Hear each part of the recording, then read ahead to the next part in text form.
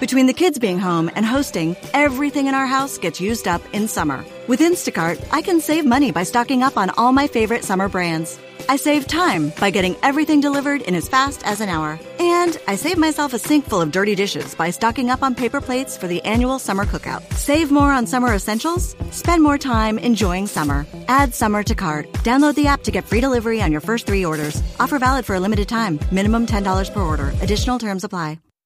Welcome to the Human Capital Innovations Podcast, your go-to source for personal, professional, and organizational growth and development. We hope you tune in often for all things people management, organizational development and change, organizational leadership, and social impact related. Maximize your personal and organizational potential with Human Capital Innovations Podcast.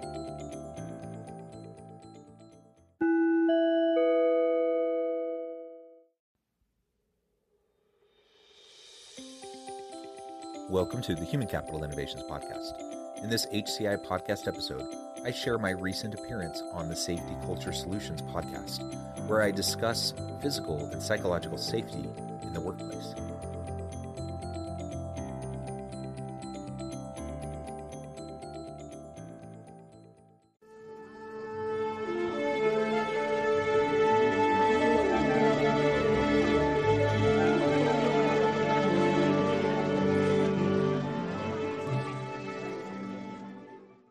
Today, joining us, we have Jonathan H. Westover, PhD.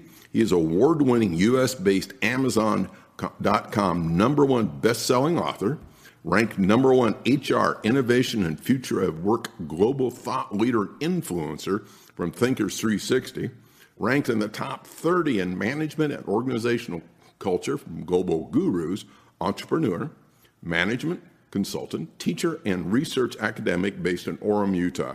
He serves on a host of nonprofit, community, and association boards and committees and has received numerous awards for his teaching, research, and service in the community. Dr. Westover is a professor and chair at organizational leadership in the Woodbury School of Business at Utah Valley University, academic director of the UVU Center for Social Impact and the UVV Sim Lab, and faculty fellow for ethics and business life in the Center for the Study of Ethics. Dr. Westover has been published widely in academic journals, books, and practitioner publications. He is a regular visiting faculty member at other international guidance, graduate, and business programs. Jonathan received his Bachelor of Science degree in sociology, research, and analysis with minors in management and Korean, of all things, and his Master's of Publication, both at Brigham Young University.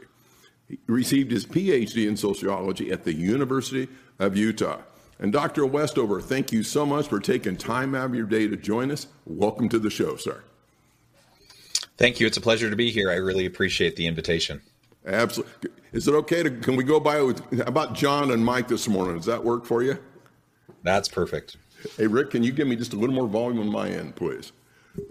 And you and I have had the chance, we chatted a little bit before, the emails, et cetera. Thank you again for being on the show. And I got to ask, we had a lot of different guests. I got to check my notes. I think this is the first time I've had a guest that had a minor in Korean. How did that come about? So years ago, I lived for 2 years as a missionary for my church in South Korea. So I learned the Korean language at that time. And then I had the chance to go back and work for LG Electronics in their corporate organizational development office.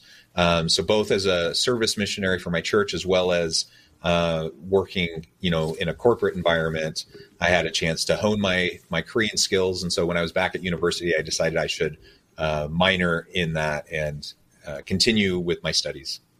Wow. Well, great for you. And you're highly regarded. You're well published. Great article in Human Capital magazine, the interview you had with Josh Burson about something like Amazon, I think it was Microsoft and the major players out there. Because HR I got to be candid. I'm an old beat up white-haired safety culture guy, and I really like but as soon as I start talking about HR, I kind of almost view it like voodoo because there's a lot of subtleties in it. And if you're not a true practitioner, that whole HR component can be a real challenge for the company not to even realize it. Is that correct? Oh, for sure. I think HR is super complex. It's a combination of a lot of fairly straightforward, simple things that need to be done consistently and done well and executed well every day. But then you have the bigger picture strategic elements of people management and organizational leadership that falls into the HR arena. That's really, really important to carefully consider and figure out how we can best implement within organizations. And that's a little bit more difficult. So ultimately, I spend a lot of my time trying to help students as well as companies better understand their people management processes, how to be more effective, and ultimately drive value in the marketplace through their people in the organization. It's excellent. And part of what I've seen is so critical in the world of safety culture and undoubtedly in HR as well is that personal accountability, responsible for your actions. One of my friends who was HR director for a very large company, and they had about 4,000 people, they went to do a intervention with one of their employees, and they're going to put him on this 90-day plan, and here's your goals, and this is why we're here, and here's some of your success factors. He got so offended and incensed, within 20 minutes became a termination. Because he refused to accept it, and he was an older gentleman. He'd been there forever. Nobody's treated me this way before. You really don't understand how good I am. So it all became about the me conversation.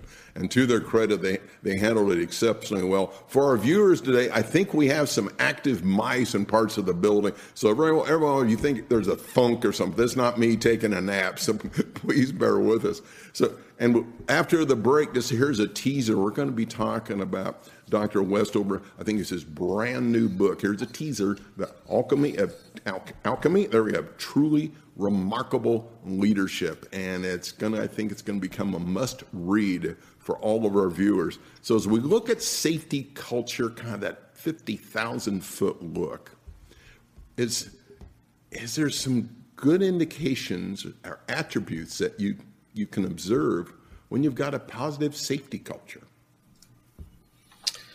Yeah, I think ultimately, if we're trying to drive safety within an organization, I see it in a couple of primary ways. One is physical safety. And so that's often what we are referring to when we talk about safety culture. Let's create a culture where everyone knows that they're mutually accountable for the physical safety of themselves and everyone around them within the workplace. But we also have psychological safety. Psychological safety is equally important, and it goes hand in hand with physical safety.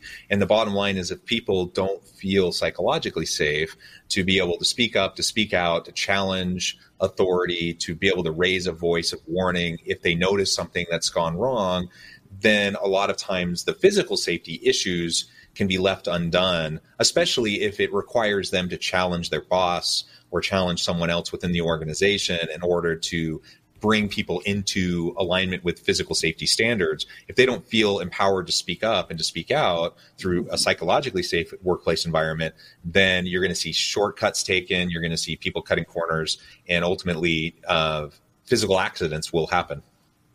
So that psychological safety, that's that component. Do they really feel comfortable raising their hand? Can they voice a concern? Is that's what you're referring to, Doctor? Yeah, ultimately, it's about how comfortable I feel in the context of my team to be able to speak up, to speak out, to raise concerns.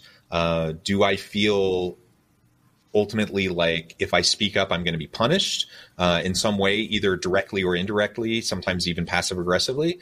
Or do I feel like people will accept my feedback and they'll pay attention to what I'm sharing so it can drive positive change for the team? And ultimately, a lot of times what happens in organizations, even when you have well-meaning managers, well-meaning leaders, even with good policies, practices, and procedures in place to try to ensure safety, that if ultimately I have a leader with more of a command control model to their leadership style, I'm not going to feel as comfortable speaking up or challenging them if and when I see problems. And that can then lead to looking the other way when I notice something that's problematic, and instead of addressing it head on and ultimately trying to make things better. And to me, that readily fits in because one of the rants I'll get on occasion with some of my clients, it's a nice rant, is if I see the big giant posters, safety is job one, we have a zero accident philosophy, because in my experience, what I've seen, John, is that inadvertently can stifle communication as well.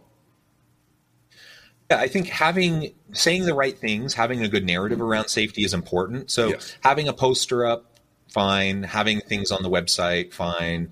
But it has to go beyond that, right? You have to be able to talk. You have to be able to walk the walk, not just talk the talk. And if I'm suggesting that safety is number one for us, but then I undermine that principle in my daily actions and behaviors and how I interact with my people, and ultimately, I punish people who perhaps go slower but are adhering to the safety guidelines, and I reward people who are cutting corners because they're, faster, more efficient. Of course, people are going to go the direction of cutting corners, and ultimately it's going to undermine the safety of the team. Absolutely correct. When you're talking about psychological safety, as my viewers know, I've had the honor, I've talked a lot about Deepwater Horizon over the years, and the day of that explosion, they had, to take it down to about a 1-minute discussion, they had 2 piping system, and they should have been the same amount of PSI. In this case, one read around 1,300 PSI. The other line read 0. So the engineers on the drilling platform, they got one of the tool pushers there, roustabouts, trying to figure out what's going on. The tool pusher says, we had the same issue in Argentina 4 years ago. I slapped with a spud wrench and it reset. And everybody they didn't even nod their head. They kind of stood there, and so they went their own directions. After that unfortunate explosion and loss of life, when those engineers that were standing with the tool pusher, when they interviewed him, no one had any idea what the tool pusher was talking about. But likewise, unfortunately, no one really felt comfortable enough to raise their hand and say, I'm really confused how you think hitting this valve with a spud wrench is going to reset these dramatic differences in PSI on the 2 piping systems. Yeah, exactly. So we need to create an environment where people really can challenge authority and speak up and speak out. And that goes contrary to how a lot of people see leadership. And they see that as a sign of weakness if they allow their people to be quote unquote insubordinate. Well, it's not insubordinate if people are trying to hold each other accountable to maintain the quality standards, the safety standards that the organization has.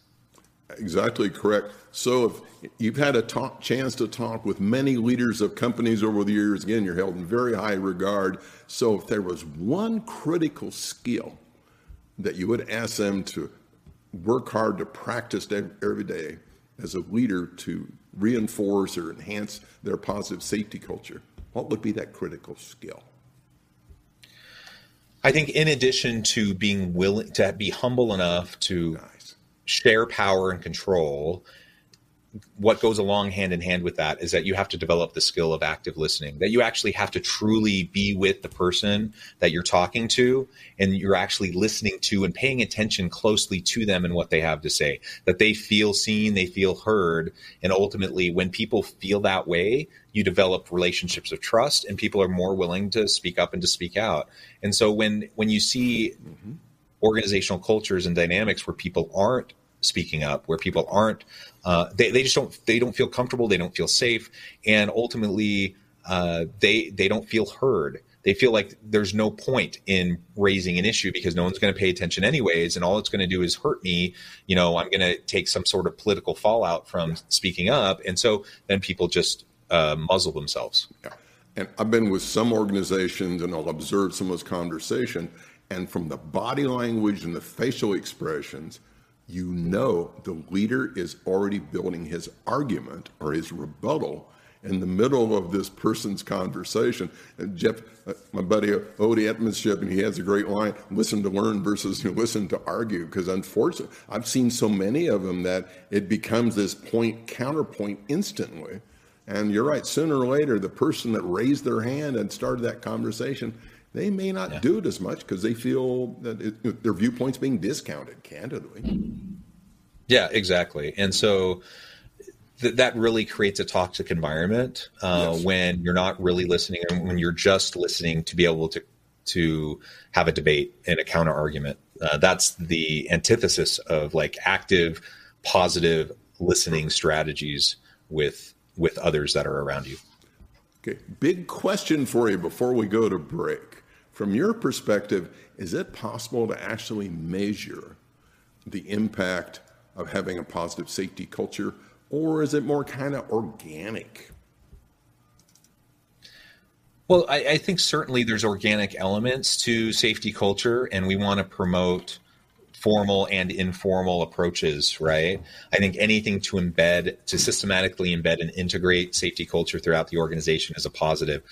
But absolutely, you can measure it. You should be tracking safety metrics. If we're talking about physical safety, of course, you're going to be tracking things, like understanding the frequency of injuries, the type of injuries,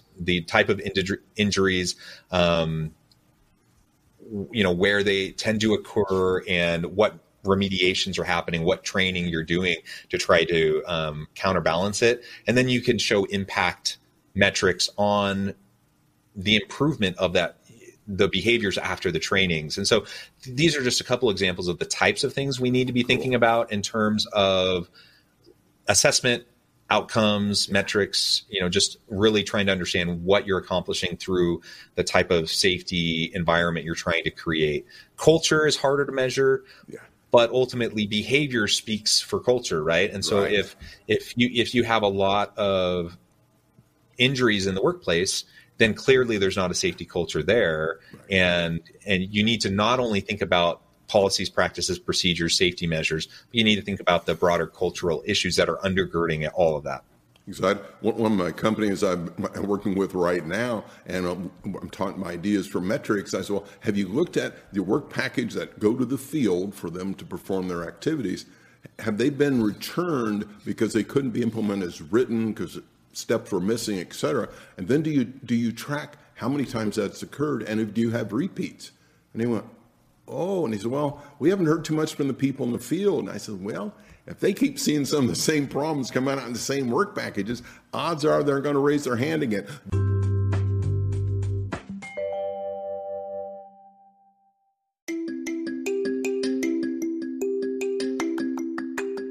I'm excited to announce the publication of my new book from HCI Press, Bluer Than Indigo Leadership: The Journey of Becoming a Truly Remarkable Leader. Early in my adult life, I learned about an Asian proverb that translates as bluer than indigo. If you think about the color indigo, it is a brilliant, deep, and vibrant blue, what some would call the bluest of blues. To have something that is bluer than indigo is rare and truly remarkable. Contrary to popular myth, there is no one-size-fits-all or cookie-cutter approach to effective leadership. There's no silver bullet, no secret sauce, no go-to model that will solve all of our problems. The truth is, great leaders have all had their unique strengths and flaws, and have all had to discover and then pave their own distinctive path in their life's journey to fulfill their leadership potential. Bluer Than Indigo Leadership will help you discover your own path and explore those ordinary, everyday actions that will help you respond to an uncertain future and produce extraordinary results for individuals, teams, and organizations.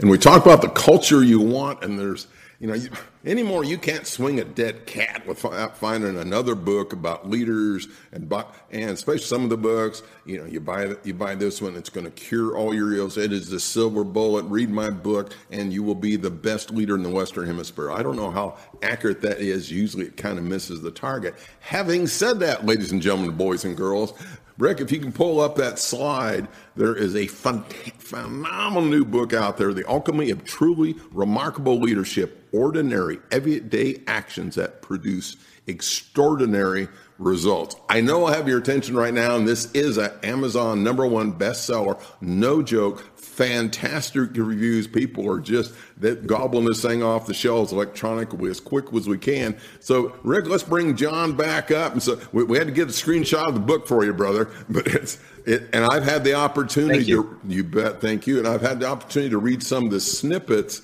and you've got a great, just it's easy to read. So your writing style, I think, is accommodating to the kind of lower tier people like me that any word with more than about 3 syllables, I got to go Google it or something. And one of the phrases that's in there, because I figure we got to tease the viewers a little bit, bluer than indigo. I think I got that correct. Can you give us some insight on, because that's a great phrase, by the way. Yeah, and I really do love that phrase. In fact, I have another book that just came out about a month ago, and that's the title, Bluer Than Indigo Leadership. So I take the concept that I introduce in the Alchemy book, and I flesh it out and explore it more in the book that was just released. But Bluer Than Indigo comes from my background in Korean. So I had lived in Korea. I love the culture. I love the people. I love the language. And very early on, I started to learn these proverbs, these Asian proverbs that were that come from ancient wisdom, Confucius, Buddhist teachings. And bluer than indigo was one of them. The idea here is that indigo is the bluest of blues. It's a word we don't use all that often. We don't describe colors as indigo all that often. But when you think about indigo, it's the bluest of blues. It's a deep, vibrant blue. And you think about Asian culture, and you think about the deference and the reverence that is given to leaders, to teachers, to the elders, to people high in society. And if we think about those individuals as indigo, so a teacher who's a remarkable person, they are indigo. Well, the whole idea behind this proverb is that we need to help people to become bluer than indigo or greater than ourselves. So if I'm a great teacher, if I'm a great leader, the best indication of my greatness as a leader or a teacher is because I'm developing the people around me to surpass my own greatness. It brings with it kind of this humility and this servant leadership mentality that it's not all about me. In fact, I'm great not because of myself. I'm great because of the people around me. I'm great because I'm able to empower and lift up the people around me, and a rising tide lifts all ships, right? And so the best surefire way for me to find personal, individual success as a leader is to drive collective success of the team, of the organization. Wow, that's intriguing. And there's unfortunately some leaders that would, I think you're almost speaking Greek to them, maybe Korean, because there's a recent Gallup poll. I'm a big fan of Gallup. I like to read that and some of the business journals out there. And they said out of 10 manager types, about 1 or 2 of them just have that natural ability. They're gregarious, they're outgoing, and they truly are indigo, and they want to be bluer and indigo, and they don't even know it yet. Maybe 1 or 2 more, they could probably get there with a little bit of mentoring and instruction, et cetera, and some good classes. And the balance of the 10, they probably going to be a better fit somewhere else in the company versus trying to get all 10 to be the world's greatest leaders. Yeah, I think we all have leadership capacity. I'm a true believer that we're all leaders, whether we have a formal title or we have a position of responsibility in a hierarchy. Yes. So thinking about each and every one of us as a leader, I think we all have untapped potential as a leader. And unfortunately, because a lot of people don't have background or understanding of leadership principles, we tend to mimic what we see other people around us doing. And if I only have bad examples around me of people who are authoritarian styles, who use command control methods, people who are more punitive, fear-based leaders, if that's the only thing I have to go off of, which frankly is a lot of what most people have to go off of, then I'm going, regardless of my intention, I'm going to end up perpetuating that kind of a style. Even if I want to be, a people-centered leader. And so it's really important for us to just recognize where we're at and then adopt a growth mindset to continually grow into and develop into the leadership capacities that we have. I think we all have them within us, but sometimes we have to unlearn some things that are going to be problematic and are going to hinder our development. And then we need to, once we kind of break that down, then we can start to rebuild our foundation and rebuild into a more healthy direction in how we interface with the people around us. Excellent. I think another topic in the book, I'll paraphrase a little bit, is that you want to have the capability for people can feel safe to fail. Something on that line? Yeah, absolutely. And this goes back to what we were talking about a little bit with the with the psychological safety conversation with safety culture, people need to feel safe to try new things and to challenge the status quo and even to fail. And I say failure in air quotes because ultimately it's not failure if we're learning from it. So I see something as a failure if I try something, it doesn't work. I learn from that. I realize it doesn't work. And then I just do it again and it doesn't work. And I do it again and it doesn't work. That's failure. Yes. But if I do something, it doesn't work. And then I learn from it. I pivot. I iterate. I pivot. I try something new. I'm learning. I'm growing. That's not a failure. It's just a learning. It's just an opportunity to grow. And ultimately, I think that's what it comes down to when we create a psychologically safe environment that's safe to fail.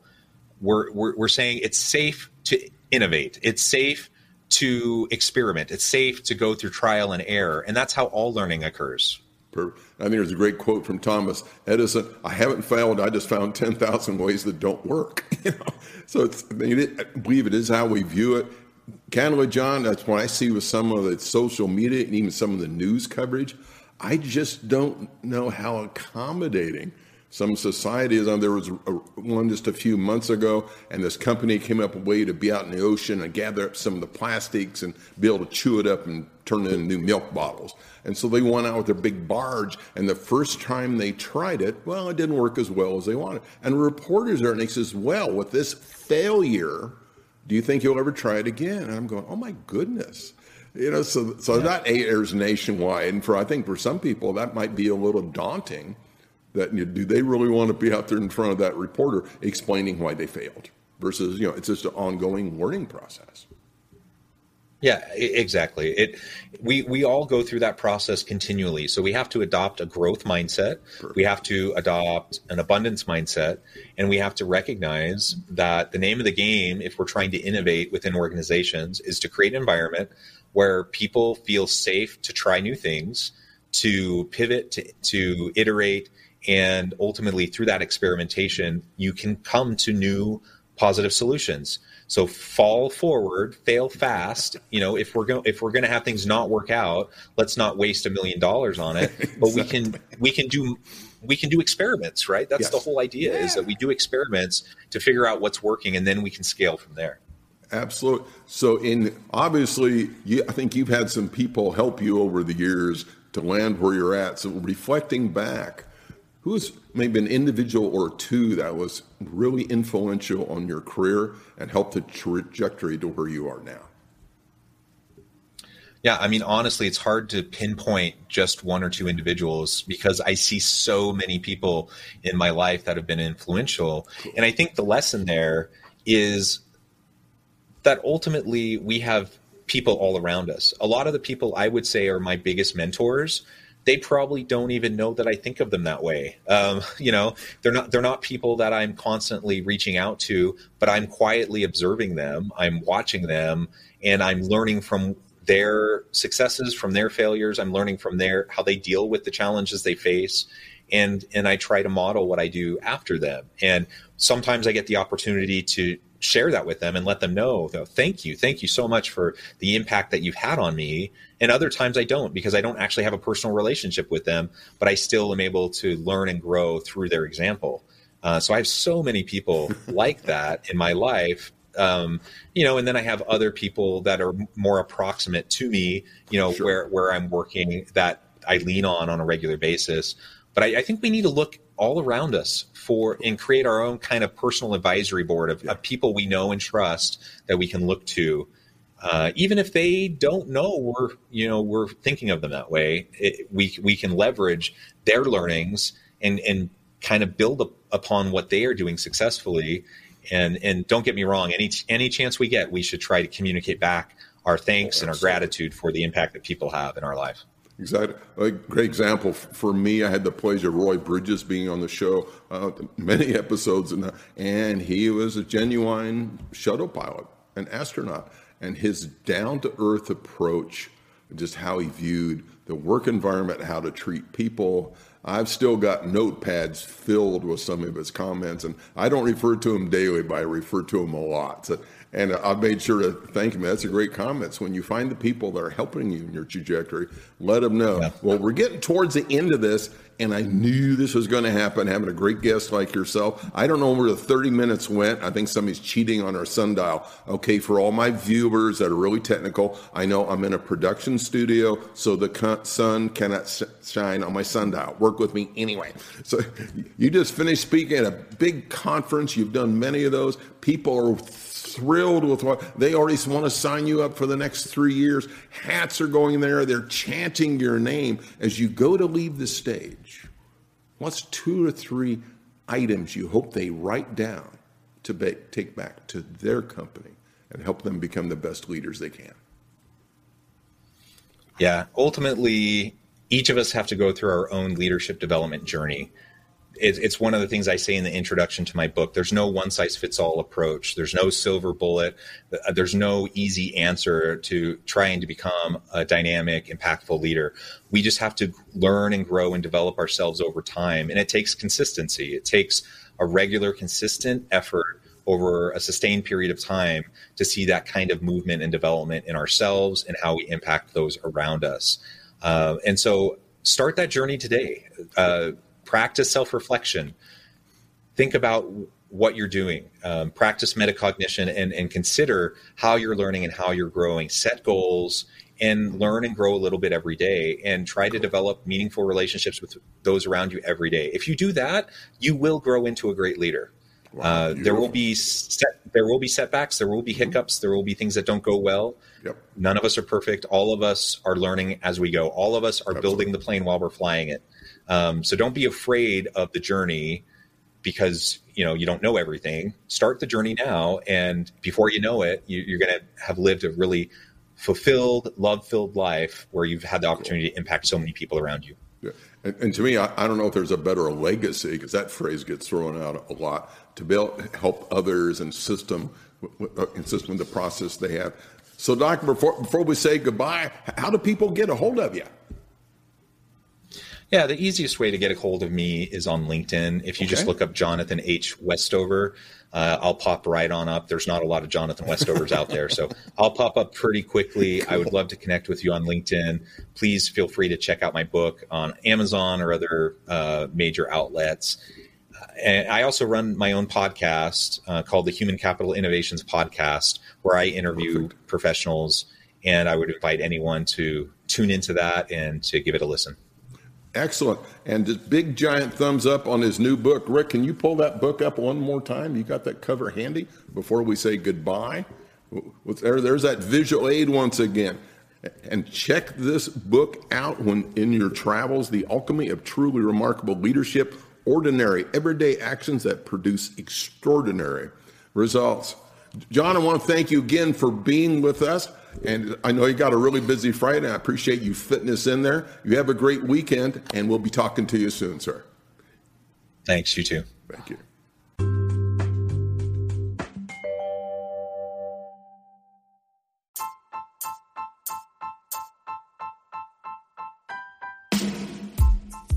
The Alchemy of Truly Remarkable Leadership. Ordinary, everyday actions that produce extraordinary results. Consider how the nature of work has shifted over the past 50 years. With increased globalization, rapid technological advancement, and the shift in economic composition, the average job of today looks very different than the average job of 50 years ago. What will the jobs and organizations of tomorrow look like? Moreover, what does this all mean for organizational leaders? What are the core competencies and capabilities of organizations and their leadership that are prepared for continued disruption and geopolitical and socioeconomic shifts? Regardless of what the future holds, increasingly, leaders need to be socially minded, data-driven, decisive, champions of talent, and disruptors of the traditional notions of leadership, teams, organizations, and work. The Alchemy of Truly Remarkable Leadership will help you to explore your own leadership competencies and capabilities and consider ways to apply and implement them into your workplace and personal life.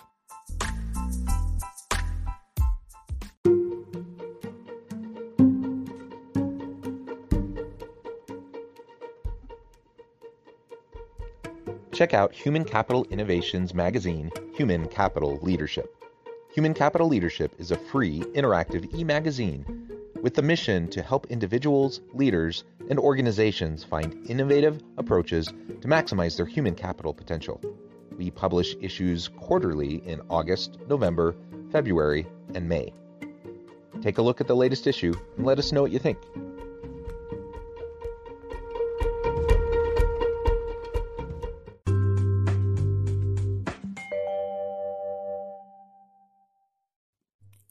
Thanks again for joining us for this episode of the Human Capital Innovations Podcast. I hope you stay healthy and safe and that you have a great week.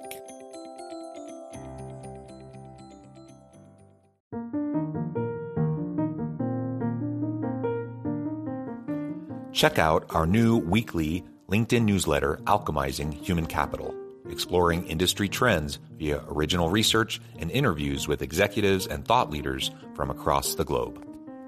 We look forward to having you join us.